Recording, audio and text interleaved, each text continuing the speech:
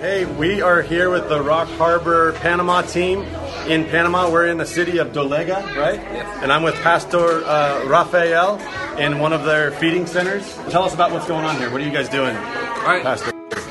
So since 2005, we started this feeding center, and God has allowed us to help the community and the kids from different neighborhoods. They come every day about 11:30, 11:45. They eat. Some of the kids that come out of the school, they also come a little bit later than that.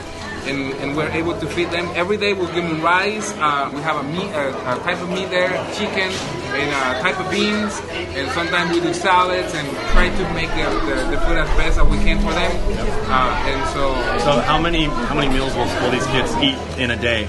If you didn't feed them here, what would they eat at home? Yeah, well, some of the kids actually this is the only meal that they do.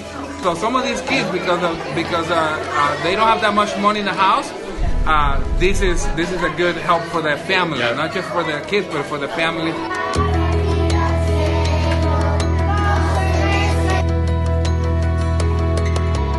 One of the things that we do is we teach them God's word, and they're being raised here basically every day in a church that we teach them God's word. Awesome. It's very awesome. Well, thank you so much for what you're doing here. Thank you for you guys coming, and thank you, church, for sending them. They've been a really good blessing for us, and also I don't know who did the softball equipment. Yeah, we had some people donate some softball equipment. They've got about 7 foster teenage girls that are now they're gonna make a softball team because we were able to gather up some softball equipment for them. So we really thank everyone that participated in this and for the bats and for everything. They really like it. I think they went to sleep with that last night. Really? They went to sleep with it? That's awesome. Good morning. Good morning. How's everybody doing? Good. Ready for some fun? Yeah. Hey, so I had the privilege, as you saw in that video, I was the tool guy, the goofball in the video there.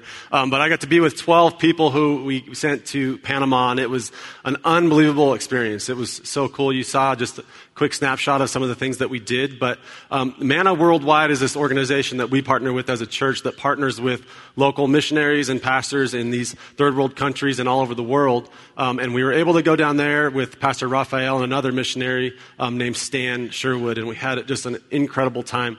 The cool thing about Manna and why we love partnering with them is they know that if they can put a meal in these kids' bellies, that it gives them a window into their lives to be able to share Christ with them. And not only with them, but with their families. What was so cool is that we noticed some of the parents would bring these kids to these feeding centers, and then the parents stay outside because the food is only for feeding the kids. They'd stay outside, and the missionaries would be out there just having conversations with these families, just getting to know them, building relationships, and it was so cool to be part of that. And if you see this picture here that we've got on the screen, we put together a whole bunch of gift bags to take to the 3 different feeding centers that we got to go and visit. And we had somebody on the team that went to the dollar store here and bought a whole bunch of stuff. It was actually Kim on the far left there. Awesome. And they put together these bags, and we were able to take those and give one to every single kid. There was about 150 of them, and it was unbelievable. It was like Christmas.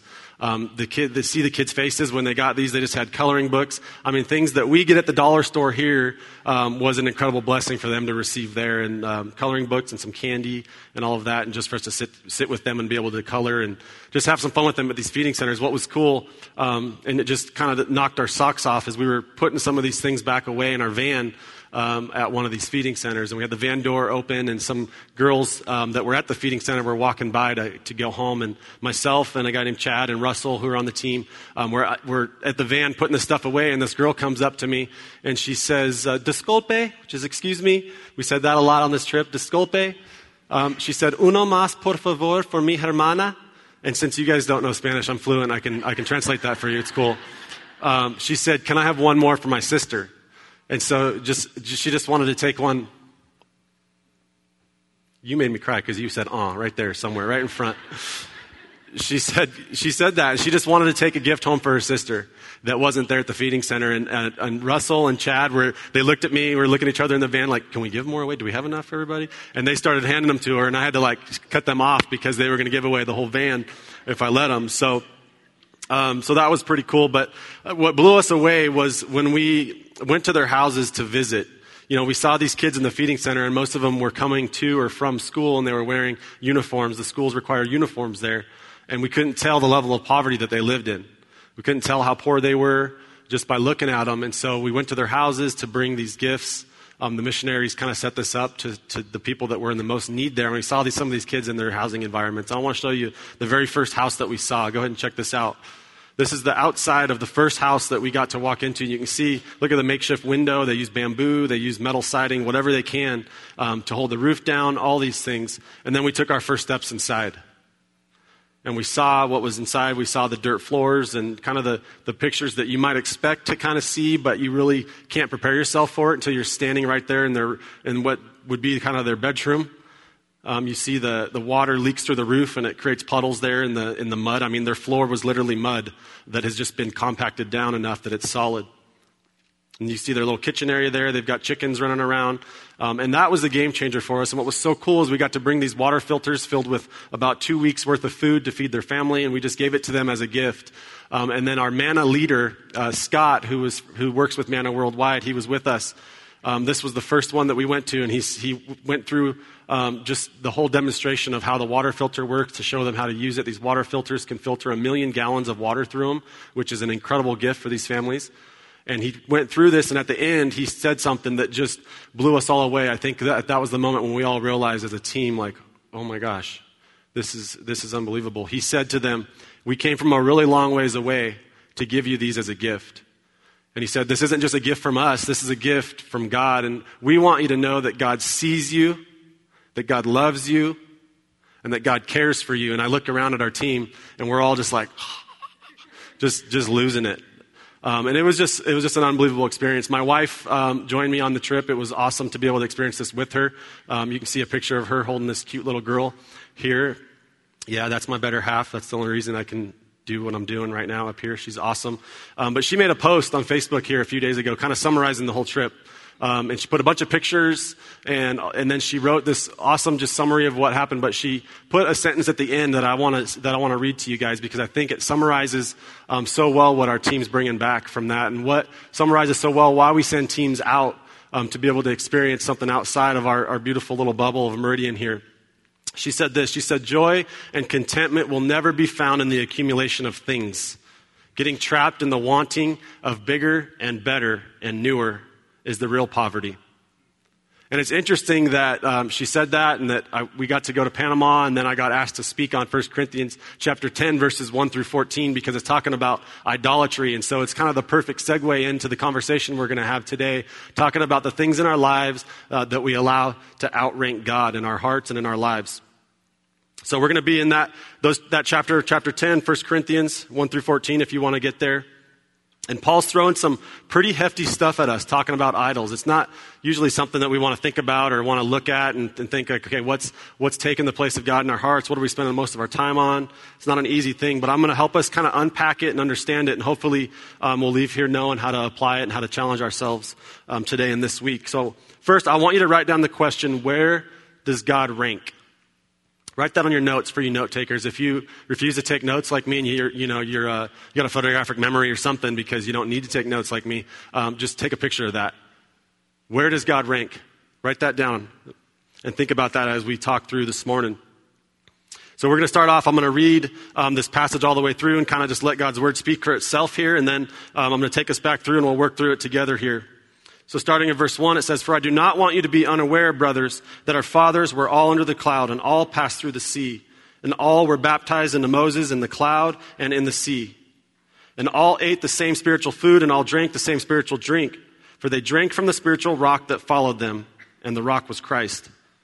Nevertheless, with most of them God was not pleased, for they were overthrown in the wilderness.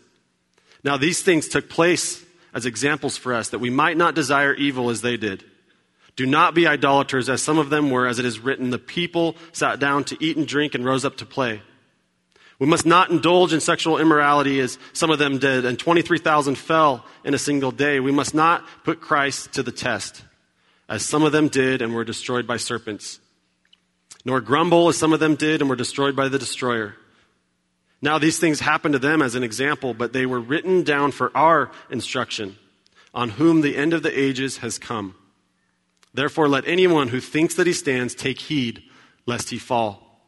No temptation has overcome you that is not common to man. God is faithful, and he will not let you be tempted beyond your ability, but with the temptation, he will also provide the way of escape, that you may be able to endure it. Verse 14 says, therefore, my beloved, flee from idolatry. So we see here that Paul is reminding the Corinthian church about how the Israelites were rescued from slavery in Egypt and talking about their journey that they had and the blessings that they received in order to make an example. An example for what? Verse 14 tells us, so that they would flee from idolatry. So we started back in March going through Corinthians, and we've been spending most of the part of this year in Corinthians working through it, and we've seen time and time again how the Corinthians, they're misusing their freedoms. They're going back to their old ways.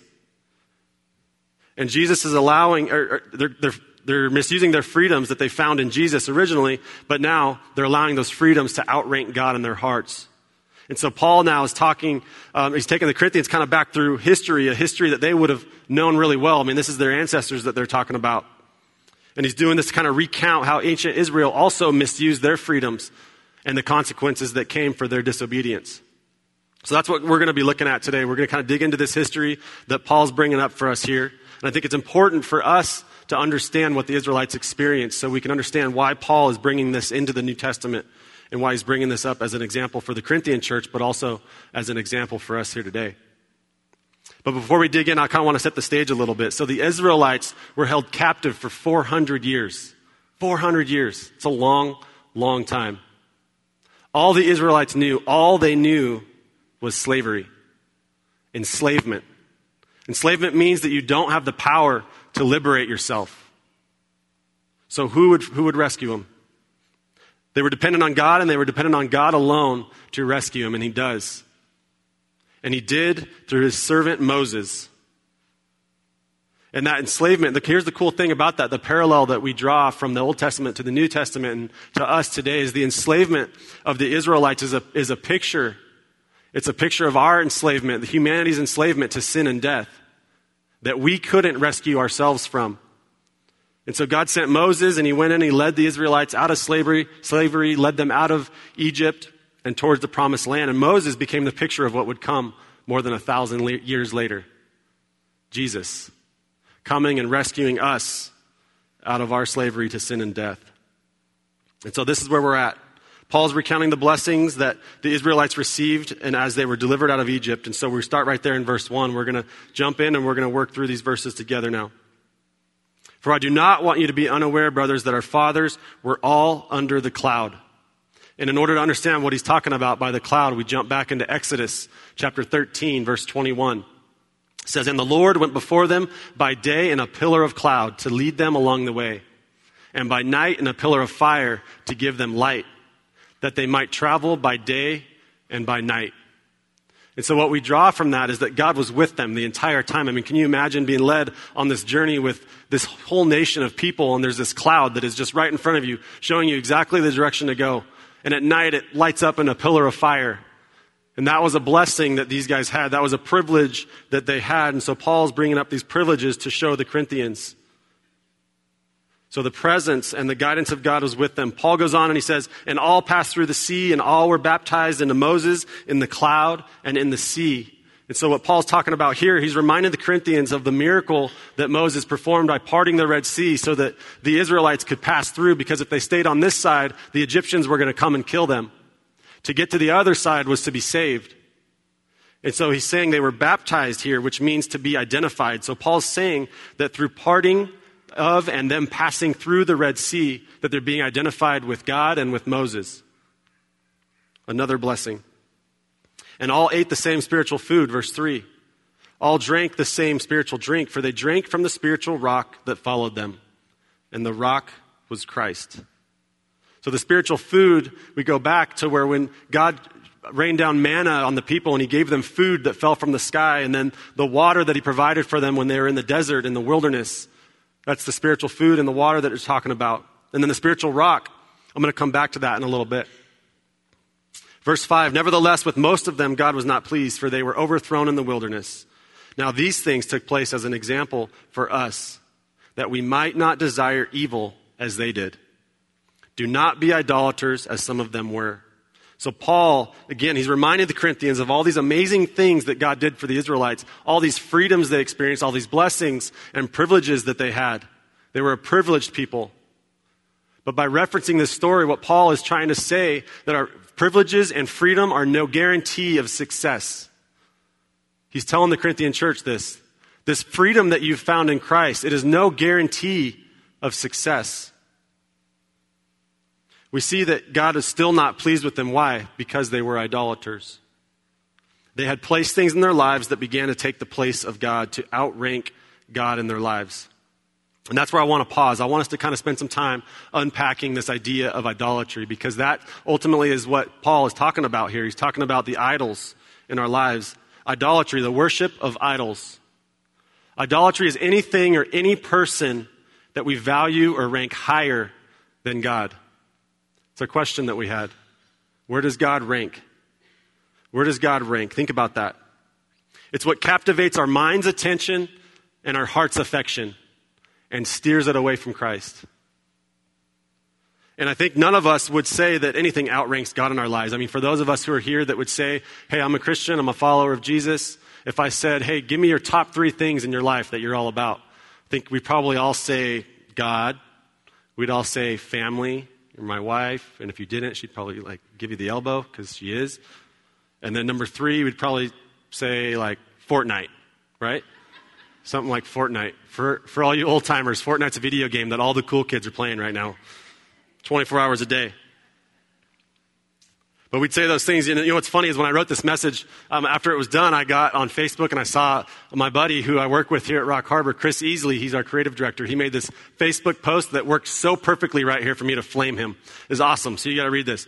He said, there's nothing in the world as amazing as 1, Jesus' love, and 2, an ice cold McDonald's Coke on a 100-degree day. Yeah. See, there it is. You can see it. It's real. And 50 of you liked it. Okay? Don't encourage him. We all know his idol's McDonald's, okay? Perfect right there. But in theory, I think we all want to rank God as number 1. In theory, we all would say, yeah, God's number 1 in my life. I'm a Christian. That's always going to be first. But I think in practice and in life, when we start just getting into life and all the things that life has and all the great things it has to offer, I think it's a lot easier said than done. So I want to talk practically for a second about what idols look like. We'll talk about what they look like in our lives today. And, we're not talking about some stone figurines or carvings that we worship. We're talking about what they look like for us today in our culture. And I think before we do that, we have to understand, what does it look like for something to outrank God in our life? How do we know if something outranks God in our life? So I'm going to ask you a series of questions. I call them IIQs, Idolatry Inventory Questions, okay? I made that up because it would make me sound smart. Okay, thank you. Idolatry Inventory Questions. So I'm going to ask these questions. I want you to think about them. What would be the thing that if I lost, I would feel I had nothing? What preoccupies my thoughts, my dreams, and my aspirations? What am I the most proud about in my life? What defines me? Or what would the person sitting next to you right now say defines you? What do they see you being all about? Where do I go to find true happiness? And I think if you want the answer to some of these, that it might be good to spend some time and look back through your Facebook feed or your Instagram feed, the things that you've been highlighting in your life. Look back through that and see where's your attention been over the last several years. You can kind of see some themes throughout your life that way.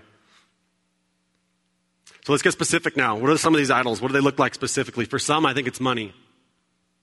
It's about how much we can accumulate, or once we get to a point where we feel like God's given us enough and he's taking good care of us, it's like we got to get to that next goal, reach that next goal. For some, it's our future. It's the comfort and security of our future. Our retirement, we're putting all of our time and energy thinking about making sure that we're secure. For some, it's time. We can be really selfish with our time. Control, significance, physical appearance, sex. Those gains. If you were here last week, you saw Nate was up here. He idolizes working out so much that he had to bring a workout bench onto the stage and do bench press. I don't know if you guys saw that. Vacations. And here's a couple big ones for us. Material possessions. I've told you this before, I often find myself researching, spending a lot of time and brain energy and power thinking and researching what that next thing is that I'm getting. My wife will go to bed and I'll be on the computer just looking, researching, finding that best deal. And another big one, fun. I think we can idolize fun. And I got a question for you with that. Are your kids seeing that it's more important for you to have fun than it is for you to follow Jesus? Are your kids growing up seeing that we're going to have fun, weekends are all about fun, and maybe if we get back in time, then we're going to go to church, and then we'll do that, and we'll squeeze that in when we can? I think fun is a big one for us in this culture. We got a lot that we can do. Meridian is beautiful outside. There's lots of things that we can do. But the crazy thing about all these things that I listed off is that none of them are bad. None of them are bad. They're all good things. They're all these incredible things. And we take these things that God gives us to enjoy and we turn them into idols because we allow them to outrank God. Friends, pleasure, houses, marriage, kids, even ministry. All the things that God gives us to enjoy, and we turn them into idols, and we get so frustrated eventually because all of that wears off, right? It's a short-term fulfillment that we get from all those things. They don't satisfy. And so the problem comes when we let those things outrank God. The problem comes when we let the good things in our lives become the best things. That's when God is outranked. So if we keep moving on, we continue back in verse 6. These things happened to them as an example for us. And we see it again in verse 11. These things happened as an example for us, but they were written down for our instructions. So Paul is telling the story of the Israelites as an example for our instruction to tell us, hey, there is consequences for idolatry. Let me show you what happened back here to these guys. And to look at what those consequences were, we keep going. Verse 7, it says, do not be idolaters as some of them were. As it is written, the people sat down to eat and drink and rose up to play. We must not indulge in sexual immorality as some of them did. And 23,000 fell in a single day. That was a serious consequence. 23,000 in a single day. We probably should just leave right now, go home, get rid of all our idols so that doesn't happen in Meridian, Idaho. I'll call my wife, babe, hey, put my mountain bike on Craigslist. No, wait, never mind, don't do that. That's my number one. Don't do that. Don't do that. Verse 9, let's keep going. We must not put Christ to the test as some of them did, and they were destroyed by serpents, nor grumble as some of them did, and they were destroyed by the destroyer. We have to look back at Numbers chapter 21, verses 4 through 6 to see what he's talking about here.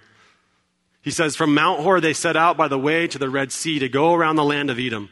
And the people became impatient on the way, and the people spoke against God and against Moses. Why have you brought us up out of Egypt to die in the wilderness?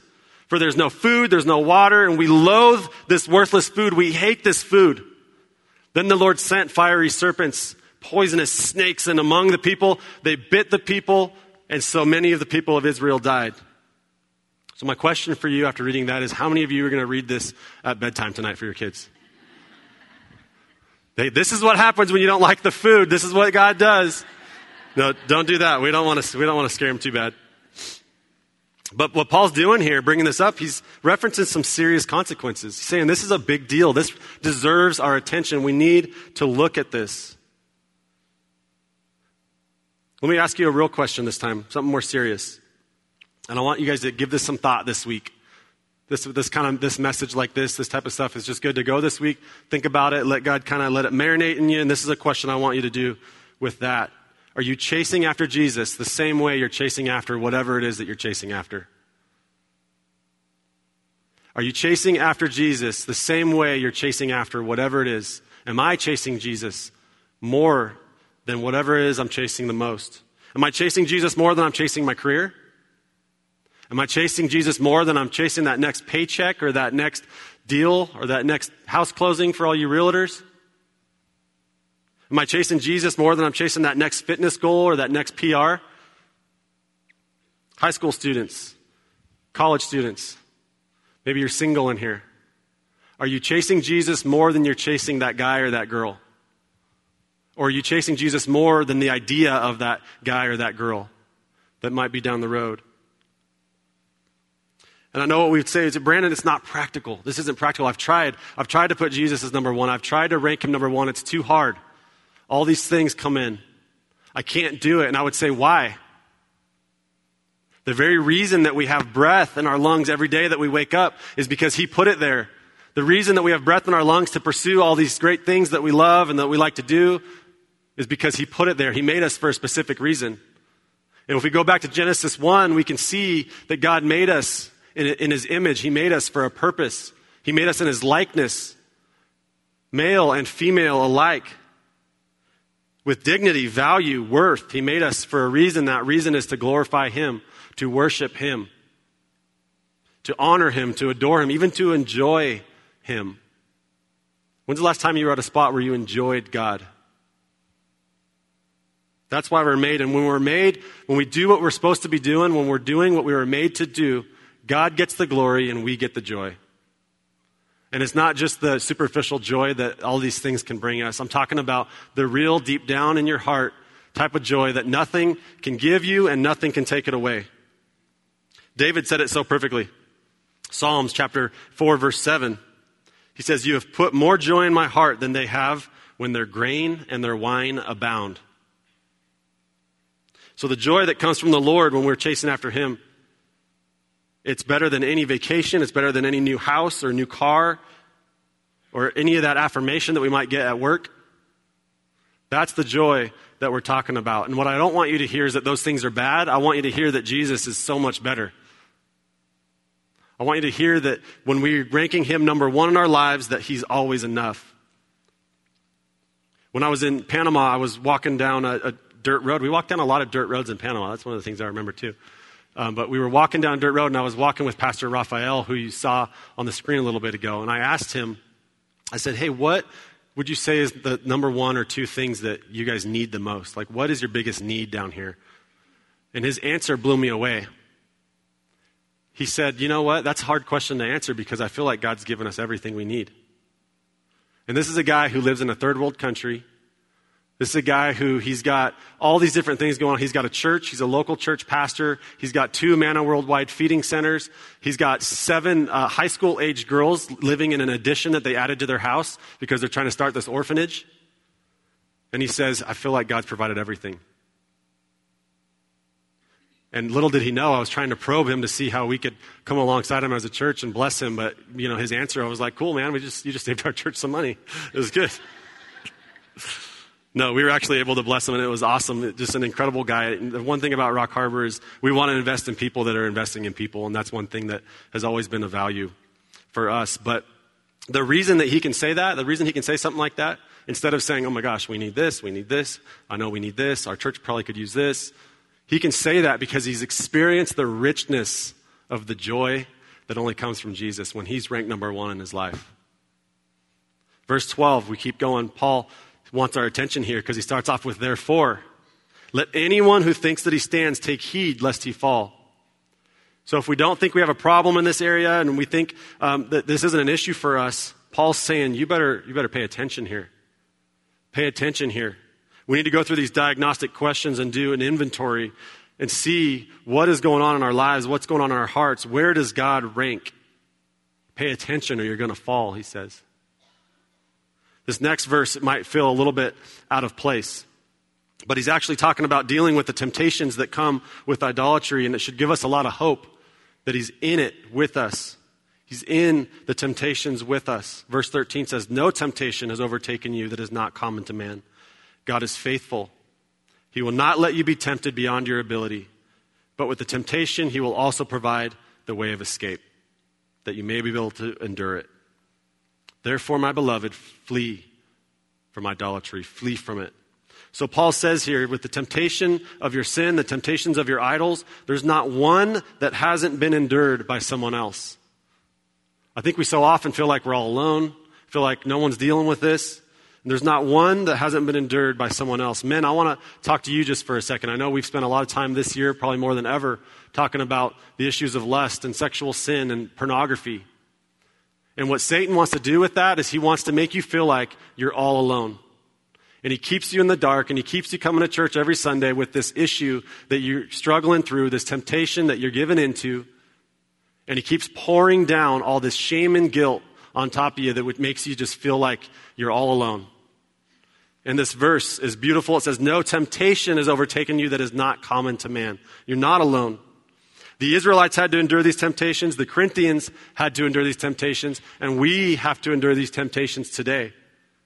He will provide a way of escape, so endure it.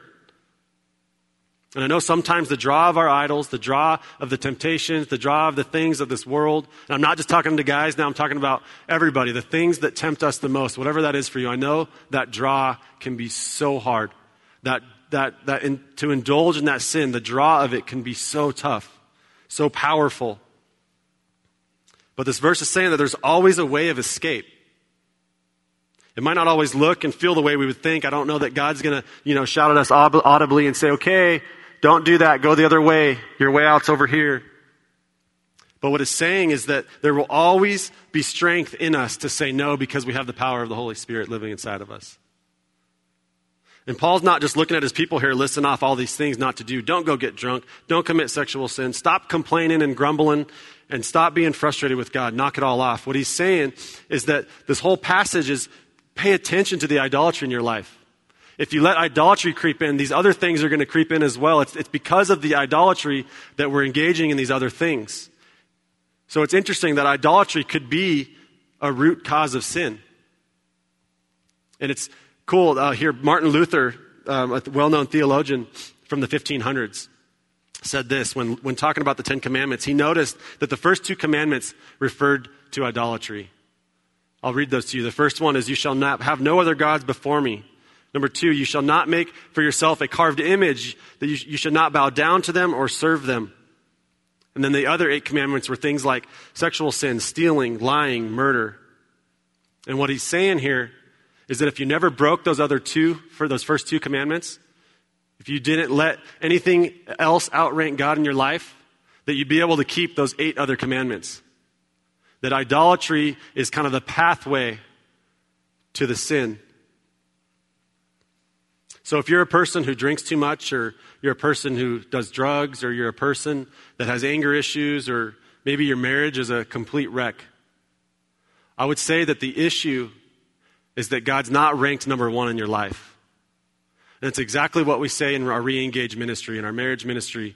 We say, draw a circle around yourself and fix only what's in the middle, because we know that if you fix what's going on right here between you and God, if you can fix what's in your heart and put God on the throne of your heart where he's supposed to be, that this relationship right here between you and your spouse, who's also trying to do that, is going to be so much better. See, it's when God is ranked number 1 in our lives, it's when the Holy Spirit oozes out of us. And it oozes out of us in the way of the fruits of the Spirit. And when we have the fruits of the Spirit, there's no room for anything else to come out. We've got the love, the joy, the peace, the patience, the kindness, the goodness, the gentleness, the faithfulness, the self-control. And I told you we'd go back to verse 4. And I want to do that as we close here today. It says, for they drank from the spiritual rock that followed them, and the rock was Christ. And as I was studying this passage, I had to ask myself, it makes you wonder, what in the world is Christ doing in the Old Testament? And this is one of those special places in the Word where we realize that Jesus Christ, who was and who is to come, was there. He was there for the Israelites. He was there for the Corinthians. And he's here for us. And this message, when we kind of get down and we're like, man, all these idols, now I got to go figure out what is going wrong in my life, what's outranking God in my life. We have Jesus with us in our temptations. He's with us. He's the pre-existing, pre-incarnate God of the Trinity. And this is one of those special spots in the Word where we get to see that.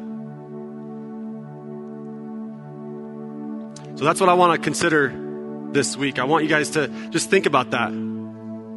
Where does God rank in my life? What might be outranking God? Don't look at other people. I think, things like this, it's very easy for us to look at Chris Easley and say, you've got an issue with McDonald's. It's easy for us to look at everybody else and see all the social media feeds coming through our phones and say, man, I'm sick of this vacation that they're always on. I'm sick of this and all these idols, blah, blah, blah. But this is a message that I want you to take home and think about in your heart. What is outranking God in your life? Draw that circle around yourself. I'm going to close us out in prayer. King Jesus. Man, messages like this can be tough. They can be tough to deliver. They can be tough to give. They can be tough to receive. But I would ask God that your Spirit would go with each one of us this week and guide us through some serious self-evaluation. There's some seriousness to what was said here. There's some seriousness to what we learned here today. So take us through some good evaluation, Lord. And show us those things and those areas and those idols in our lives that we've allowed to climb the ladder of our heart and dethrone you. And God, give us the tenacity and the know-how and the will to do whatever it takes to put those things back in their place and to put you back on the throne. God, we're thankful for your word. We're thankful that it does not return void. We're thankful for what you're doing in our hearts and that we get to just go on and on working towards you, no matter how much we stumble along the way. We pray these things in your name. Amen.